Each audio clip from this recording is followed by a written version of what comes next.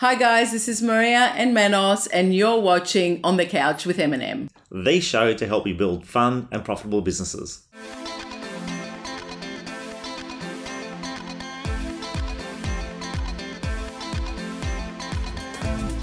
On the Couch with Eminem is proudly brought to you by my admin partner and Beyond Figures Bookkeeping. Hi guys, and welcome to another edition of On the Couch with Eminem. Obviously you can see I'm flying solo and I'm not on the couch because today's going to be, in the famous words of Tom Panos, a bit of a rant. A couple of things happened this week and I'm going to talk about these things. One was regarding an accountant analysing one of directors outside of the EView Group, their business, and formulating a desk cost for each one of their salespeople. And I think it was a real dangerous way of approaching a sales business. That's number one. Number two, I'm going to be talking about property management. I know we've had a couple of discussions about property management, but the profitability of a property management division and allocating costs within a business for property management and giving you a false indication of where the profit actually is coming from. And third, the third thing I'm going to be talking about is when someone, a sales agent outside of our business again, came to me and says, look, I don't pay for drops and I don't pay for marketing material. I don't pay for this and I don't pay for that. And, you know, I'm on a great deal. I said, and I really want to clarify, everyone has a membership fee. Everyone pays for everything. You may not pay for it directly, but indirectly you're paying for everything. So let's just start with the first one, my rant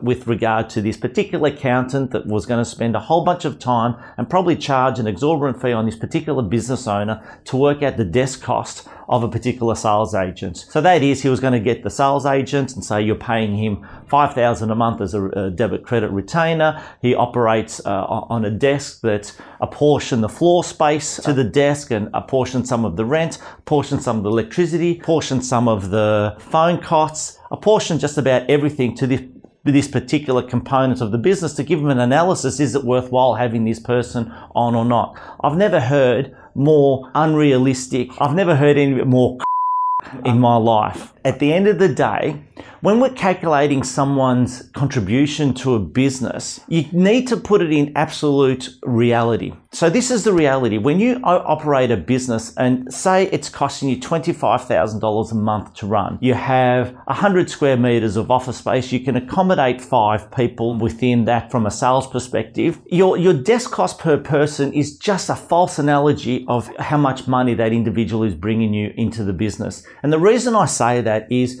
if you have a capacity to have 5 people in your business, but you've only got 1, does that mean the desk cost for that particular person is $25,000? Of course not. It's the fixed expenses of the office that's $25,000. It's not allocated to the individual. If that individual goes out there and he's on a 50-50 split and goes and writes $20,000 in a particular month, they're contributing $10,000 worth of gross profit to your business. If you've got $25,000 in fixed expenses, that means you've still got to cover $15,000. Real simple maths. Don't get bogged down with accountants' language in working out desk costs and then formulating a plan. Keep it simple. Work out what an agent writes, what their commission split back to the office is, allocate any additional expenses to have that individual in the office. That is a cost directly to that person, not a desk. Desk doesn't cost you any money. It's a capital expenditure when you open up an office. The rent in the office is allocated whether you have salespeople in there or not. So be really diligent when speaking to some advisors with regard to profitability. You can tell I'm really passionate, so please give me a call if anyone wants some clarification. The second thing, property management. If I have a property management division in a business and they're taking up some desk space as well, but they're bringing in revenue of, say, 20,000 into the business, 10,000 goes in wages for the property managers, you're left with $10,000 worth of gross profit contributing to the office expenses. Okay, it's probably not going to be that high. It's probably going to be more like 5,000, 25% in revenue. But again, that is, if you're making a profit in your business, anything extra that your property management is delivering are over and above the fixed expenses contributed to that property management is profit. It's on your bottom line. So I want you to think like that. If you have a division of 200 properties and it's bringing you in that revenue of $20,000 a month, and after all wages, expenses for the trust accounting and all the subscriptions, you're left with $5,000, that's $60,000 that's going to your bottom line.